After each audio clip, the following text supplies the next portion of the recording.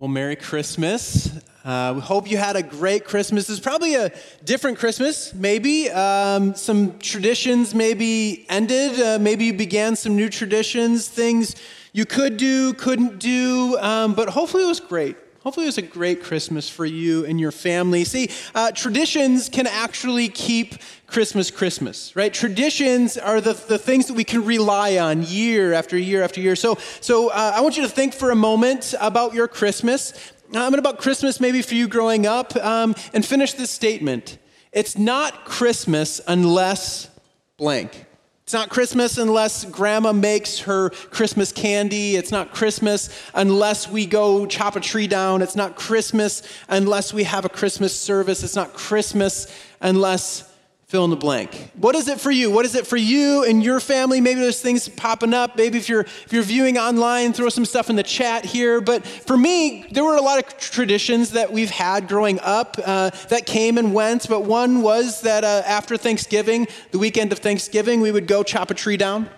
And when we were little kids, we would have like a little hayride and little candy canes, and maybe Santa Claus was there at one point. But as we got older, we always ended that Christmas tree hunt with getting burgers at the Dugout in Hortonville. That was just always our tradition. I remember another tradition that I had growing up was we had this old nativity barn set. And they didn't come with a lot of pieces. It was all one together. The pieces were already glued in place. There was this little barn with the donkeys and different things, and it was old. It was falling apart. You know, there was like hay on the roof that every year you pull it out. You know how you have Christmas decorations that always leave more than they came with, right? And so, yeah, I'm seeing some nodding of heads. And so it was one of those things, and I remember every year we'd pull this out, and I'd be like, my goodness, that thing looks old. But it was a music box. And so I remember as a kid, I would just crank that. And I would crank it as tight as it went so it would just play as long as it could. And then I'd crank it more. I remember that. But for me, it's not Christmas unless every Christmas, my dad, we would all sit on the couch, and my dad would open to Luke chapter 2 and would read the Christmas story from the Bible. And then after the Christmas story, like clockwork, he would pray.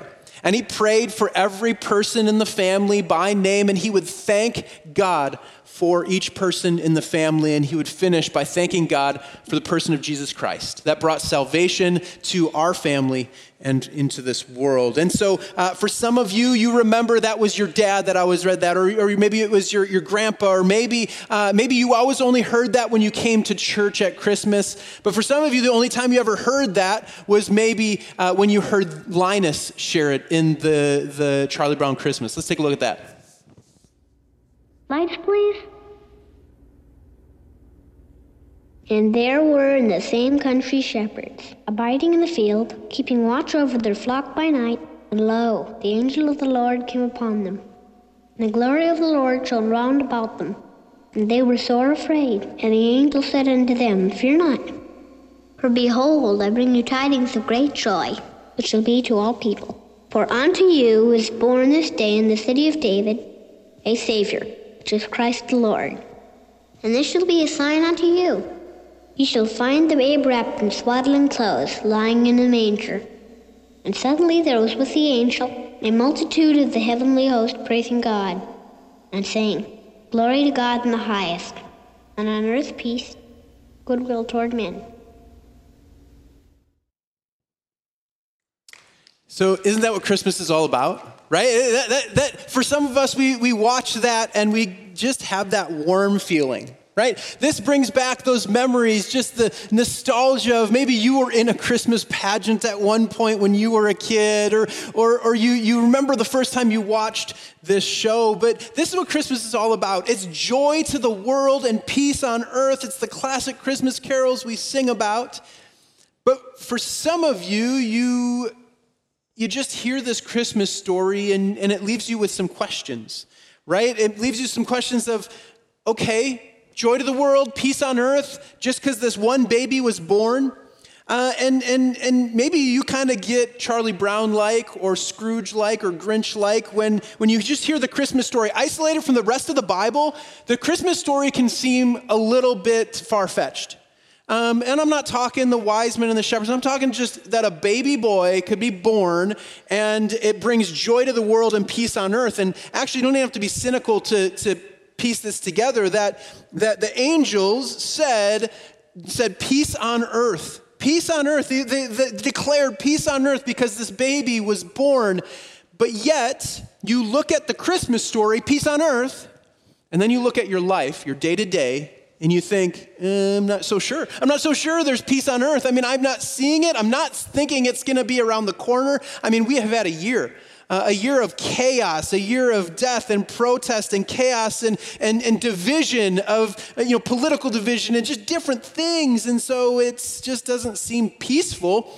And I'm really not sure if around the next corner is peace on earth. And so we leave ourselves with that question, okay, what do we do with that? If Jesus was supposed to bring, this baby Jesus was supposed to bring peace on earth, but yet we don't have that, what does that look like? And now maybe you're thinking to yourself, well, yeah, but maybe Jesus brought peace on earth for the shepherds and for them that were living in the first century. Maybe that's what it was. And because really it was prime and ready for Jesus to bring peace on earth.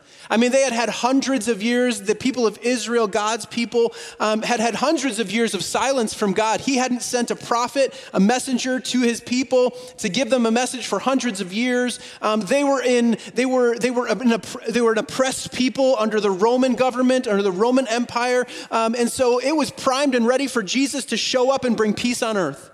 It was primed and ready, but it's really interesting because if you read the rest of the Christmas story, you read the rest of Scripture surrounding Jesus' life, it was peace on earth when he came and was born, but as he started teaching some pretty radical things, some things that actually caused even more division among different Jewish sects. And so you get to that point where it's like, wow, Jesus didn't bring more peace, he brought more division. And he actually even started claiming things about who he was. He claimed that he was the Son of God, which brought even more division and actually led to his death. And so you think to yourself, well, Jesus didn't bring peace on earth. And if you play the story in history a little bit further, Jesus died, he rose from the dead, and then he ascended back into heaven. And in that same generation, the Jews revolted against Rome, and which resulted in thousands and thousands and thousands of deaths of the Jews that were in Jerusalem. And not only that, but the temple was destroyed in Jerusalem. So Jesus doesn't seem like Jesus brought peace on earth in the first century. It doesn't feel like Jesus brings peace on earth now. So the question that I ask is the Christmas story, this baby that was supposed to bring peace on earth, joy to the world, is that just there to make us feel good for a holiday? To feel like we can give presents and we can spend time with family? Is Christmas all about just the nostalgia and sentimentality and tradition that we love to feel good about? Or is peace on earth really attainable? Is this something that we can actually look at and say, yes, peace on earth is attainable. Yes, this baby boy that was born did bring peace on earth in a way. Now, we're in church and I'm a pastor, so you know how this works, right? The pastor sets out the problem and then looks to Scripture to try to solve it, right? And so what I want to do is, like I said, if you read the Christmas story, or you hear Linus say the Christmas story, without reading the rest of Scripture, it can feel like there's a pretty big disconnect between baby Jesus being born and having peace on earth.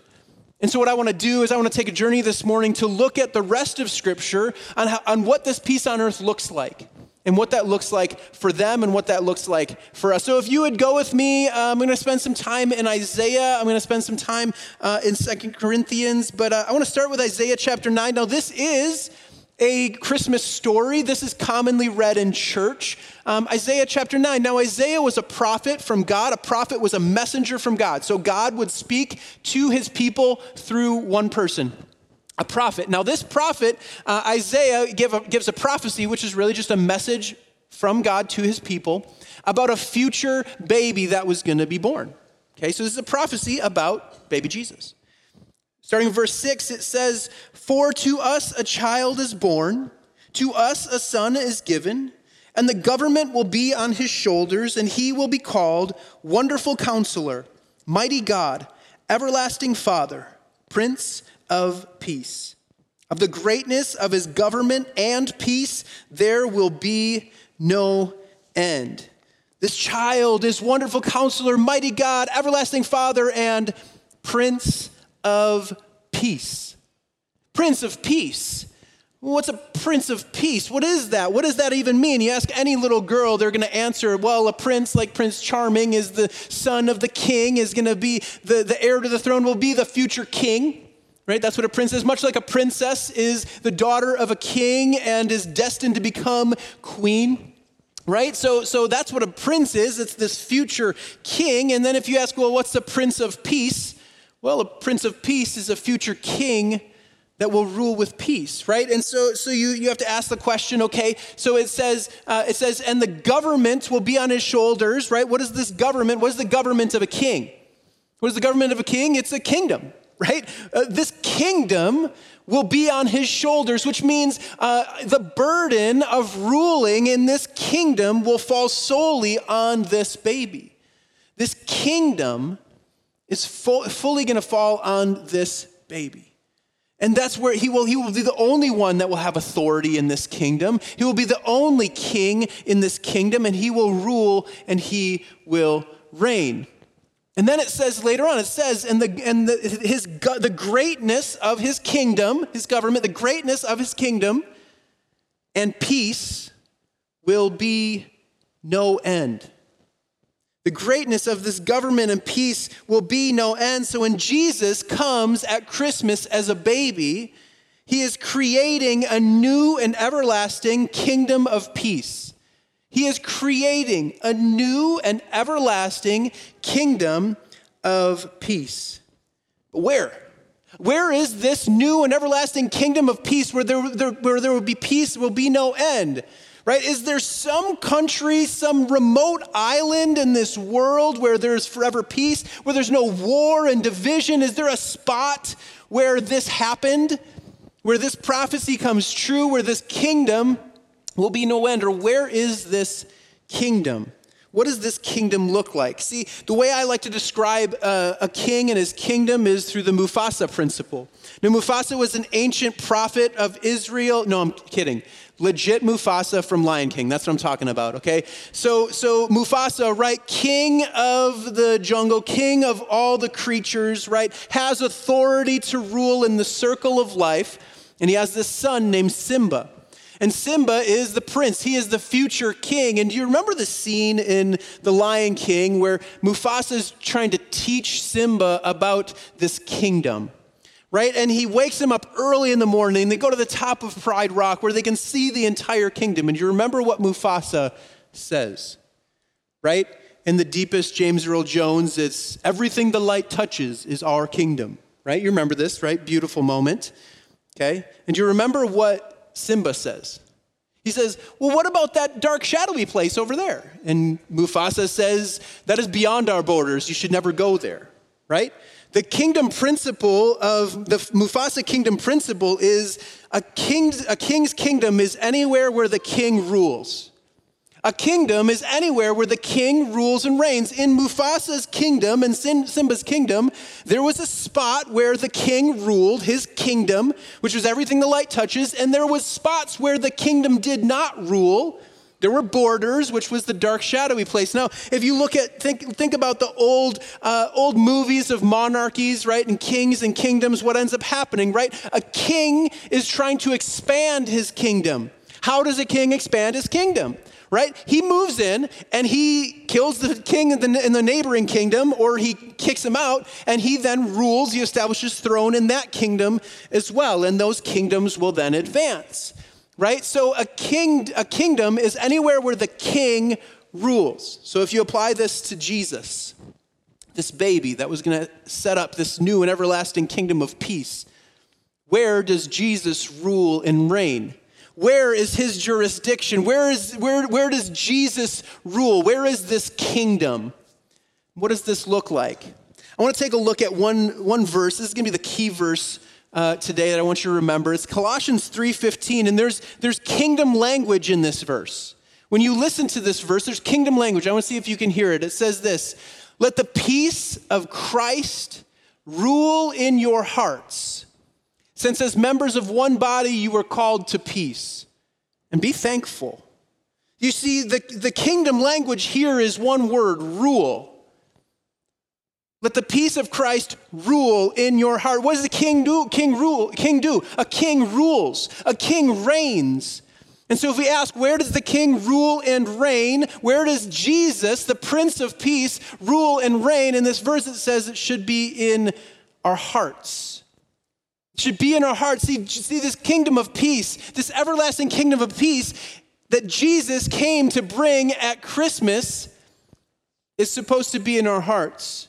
Not anything, we're supposed to be ruled by the Prince of Peace, by the peace of Christ. That's what our hearts are to be ruled by. Not by other people's expectations, not by circumstances in our lives, not by feelings. Now, these are valid and real things, but what should rule our hearts is a peace from the Prince of Peace. Do you see our hearts? Our hurt and broken hearts, our anxious and chaotic hearts, our passionate and ambitious hearts, our dark and sinful hearts are all supposed to be ruled by the peace of Christ. That is where Jesus' kingdom is, according to this verse. You see, this is the whole piece is that's what it's supposed to rule our hearts. So I ask you the question, does the peace of Christ rule in your heart? Does the Prince of Peace have jurisdiction in your heart? Does the Prince of Peace set up a kingdom, his kingdom in your heart? And you might be thinking to yourself, the answer to that question is, yeah, I think so. I mean, I think so. I can't be sure, but I think maybe. Or maybe you're thinking to yourself, the answer to that question is, well, yeah, sometimes. Sort of, at times and moments, yes, and I guess at other moments, no. Or maybe you're thinking to yourself, I have no idea. I don't know. How do I know if the kingdom, if God has set up this kingdom, how do I know if Jesus is at the center of this kingdom and is ruling and reigning? Like, what does that even look like? How does something like this happen? I want to take a look at 2 Corinthians 5:17 says this, therefore, if anyone is in Christ, the new creation has come. The old is gone, the new is here. You see, when Jesus takes up kingdom rule in your heart, he changes it. He doesn't just show up and say, hey, I'm in your heart. I'm the king over your heart. I'm going to rule with peace in your heart. He doesn't just do that and say, but your heart's going to stay the same. No, when he comes in, he transforms you completely. From the inside out, he transforms your heart, and it will be transformed from the inside out. It will impact your whole life. Jesus says, if I can impact your heart, I can impact your thoughts, I can impact your actions, I can impact your future. And so Jesus does this. When he comes in, he doesn't come in and kill the previous king. He doesn't overthrow the previous king. He waits to be invited into this heart. How does this happen? When you surrender lordship and leadership to him, he takes up residence and creates a kingdom in your heart. When you say, I don't want to be in charge anymore. I don't want my selfish desires, my selfish ambitions, the things that I want for my life, because I've tried to run my life and it's not going the way I want it to go. It's not going great. I want you, Lord, to be king in my heart. When it's a prayer of submission. Jesus, I want you to take this. So how does this happen? The verse continues and says, all this is from God, who reconciled us to himself through Christ and gave us the ministry of reconciliation. That God was reconciling the world to himself in Christ, not counting people's sins against them. See, before surrendering our lives to Christ, to God, and making him king over our hearts are at conflict with us and God. See, he has to reconcile our hearts. He has to reconcile our relationship with God. You see, what sin creates dissonance in our relationship with God. That our sin has broken a relationship with God. from the very beginning has broken that relationship with God. Now, if you look at this word reconciliation, to reconcile, when you reconcile something, you rectify it, you try to fix it, you resolve the conflict that's there. When you reconcile, you resolve. Or another way you could put it is restore harmony. Not sure if you're music fans, but if you understand, there's music terms like harmony and dissonance, right? I've asked Austin to come and share with us all of the beautiful things he does with his fingers here in the twinkling of harmony, right? So show us some harmony, right? Harmony makes us feel good. Right? It makes us feel good. It sounds good. It's pleasant. We like it. We enjoy it. But at some point, if you hit dissonance, right? Give us a dissonant chord. Right? It's just kind of off. Right? You hit a dissonant chord, it kind of just goes off, and it kind of sounds like, ooh, that doesn't seem right. Doesn't feel right. Why did that come to that point? Now in music, they use dissonance to create movement in a piece.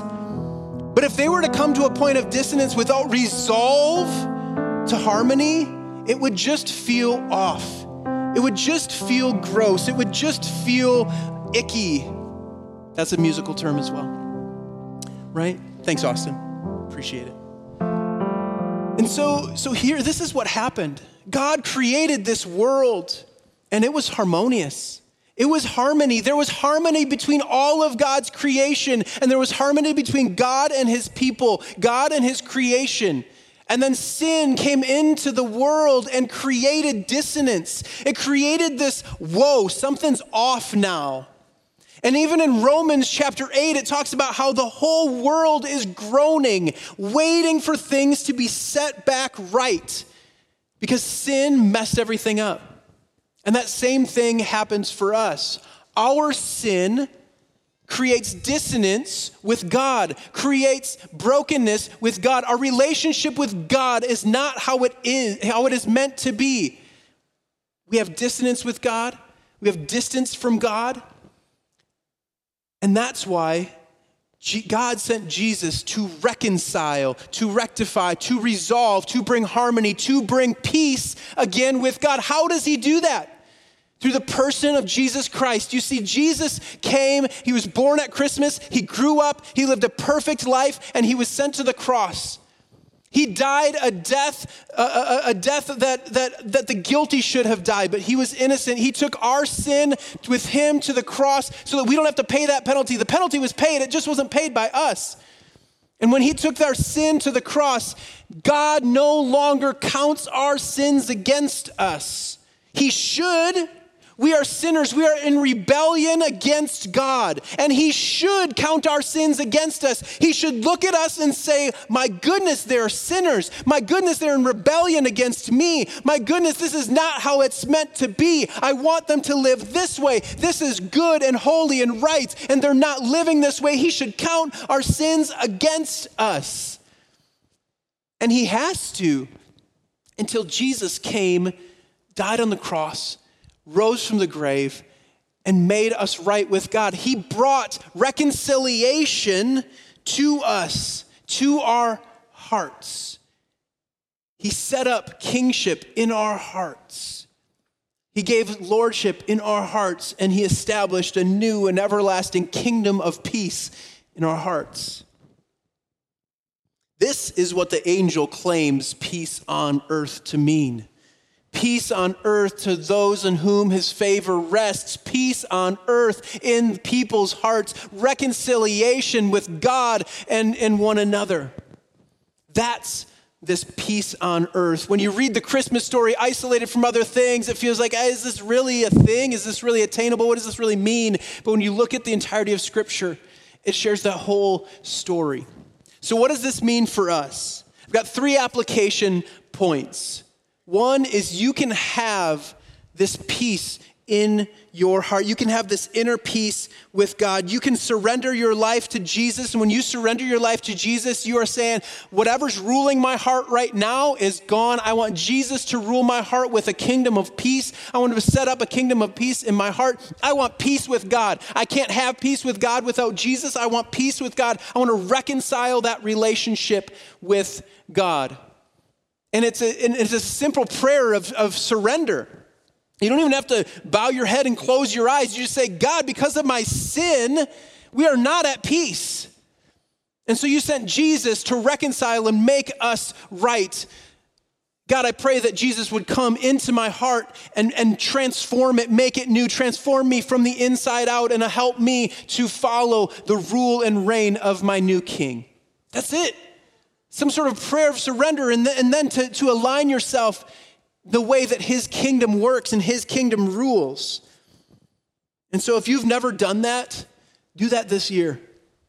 Have 2020 be marking the year that you gave your life to Christ, where you said, I'm done leading my own life. I want Jesus to do that. People will remember 2020 for a lot of different reasons, but this is the most important reason you would remember. If you've not surrendered your life to Jesus, do it now. Do it now. The second thing is this. Maybe you've surrendered your life to Jesus and he has set up rule and reign in your heart. But yet there are times when you look at the chaos around you and you let the chaos of the circumstances in your life and in your world impact that inner peace. That you don't have peace. There's this kingdom of peace that's not ruling and reigning in your heart. Yes, he is Lord there. But the verse says, let the peace of Christ rule and reign in your heart. It's our action we have to take. We have to allow the peace of Christ to rule in our hearts, not allow our external circumstances to rule in our hearts, or allow our feelings to rule in our hearts, or allow other people's expectations to rule in our hearts. We need to allow the peace of Christ to rule in our hearts. We can't be upset with Jesus because we're not at peace. We can't be upset with Jesus because there's no peace there. We have this anxious heart. It's up to us to allow the peace of Christ to rule and not have it hijacked by another kingdom.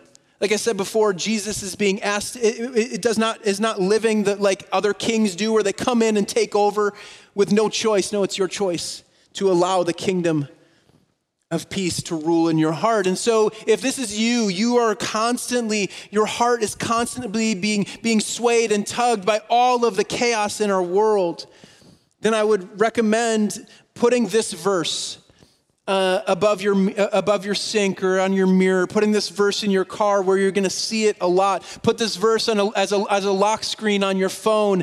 Let the peace of Christ rule in your heart. Read it when you get up in the morning. Read it when you eat meals and snacks, which may be a lot, right? You're going to read that a lot. Read it before bed. And the more you read it, the more you meditate on that, the more that when you feel your heart swayed by something other than the peace of Christ, you will be reminded that you need to allow the peace of Christ, regardless of the circumstances you're in, rule in your heart.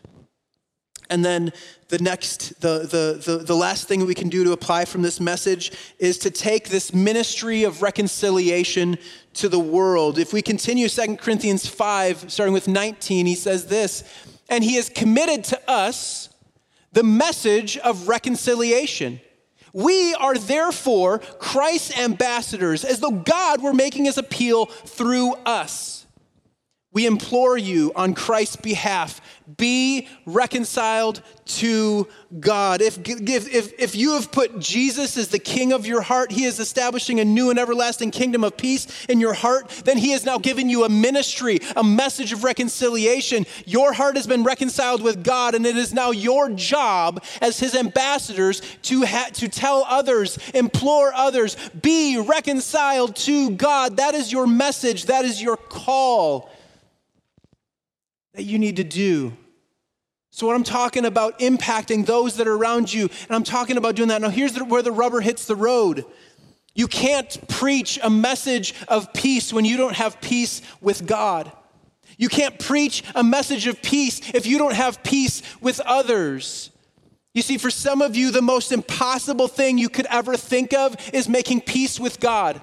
because something happened in your life and you blame God for some circumstance in your life that has happened, or you had a negative experience with church, or you had a bad experience with someone that was a Christian, and so you actually now cannot reconcile your relationship with God because you cannot make peace with God because of that. For others of you, it's the opposite. Making peace with God, you've done that. But making peace with someone else that's hurt you seems almost impossible. To forgive someone that has hurt you seems almost impossible to do. To actually ask for forgiveness for someone that you have hurt, whether you meant to or not, it seems almost impossible to do it. And I'm telling you, if you can't do these things, you're gonna be miserable. You're gonna be miserable. You will not have peace. You will not have peace in your heart. You will not have peace in your lives. You will be miserable. And you know I'm right because you feel it. You know I'm right because you know it.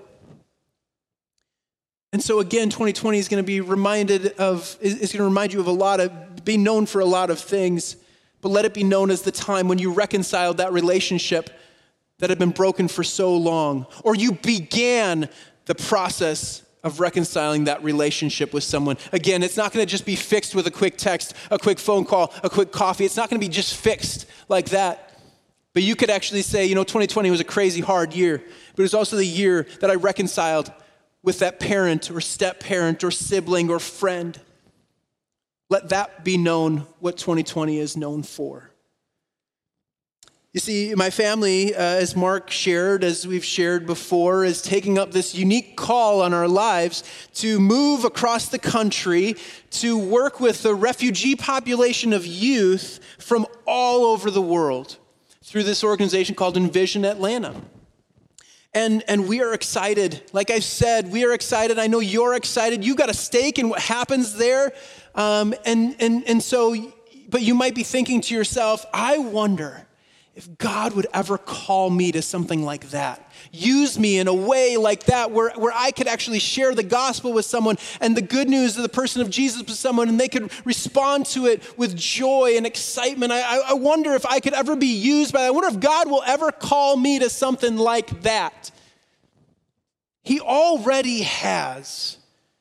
He already has. You are therefore Christ's ambassadors, as though he's making it his appeal through us. God does not work in the way where he's just going to send bolts of lightning to say, hey, know me, know me, know me, know me. He wants to use you to send to people that need to know Jesus. He wants to use people. He needs you as an ambassador. Here's the thing. I'm going to go down to Atlanta. Our family's going to go, and we're going to come back, and we're going to share story after story of what God has done and what God is doing, that there is a movement of revival with the students, with the youth of Clarkston, and we are reaching the nations through that. And you know what? You'll have a stake in that. You'll have a part to play in that. But what I don't want to do is come back and share all of that and have this place stay the same place as it is right now. I don't want to come back and say, but what has God done here? And you look around and think, I don't know. It's kind of been weird. It's kind of been hard. It's kind of a hard season to promote this kingdom of peace right now. I want to come back and I believe in this place. I want to see this place transformed. I want to hear the stories of what God has done in your heart, what God has done in your relationships, what God has done in your workplace. I want to hear the stories of what God has done in this church. And I believe in what's going on here. I want to hear what God is doing in a revival within the youth of this church and with the youth of the Fox Valley. I believe in this. I believe in you, because here's the thing. I don't want you to get distracted by what God is doing on the other side of the country so that you're distracted from what God wants you to do here. I'm leaving and I want to come back and I want to hear what God has done in your heart. I want to hear what God has done in your community, in your family. I want there to be a revival in this place. That's what I want to see happen. That's what I want to pray happens here in your heart and in your lives. So I want to pray to close this, and I want to pray for you. Let me pray. God, we are not at peace because of our sin, but you sent Jesus to make a way.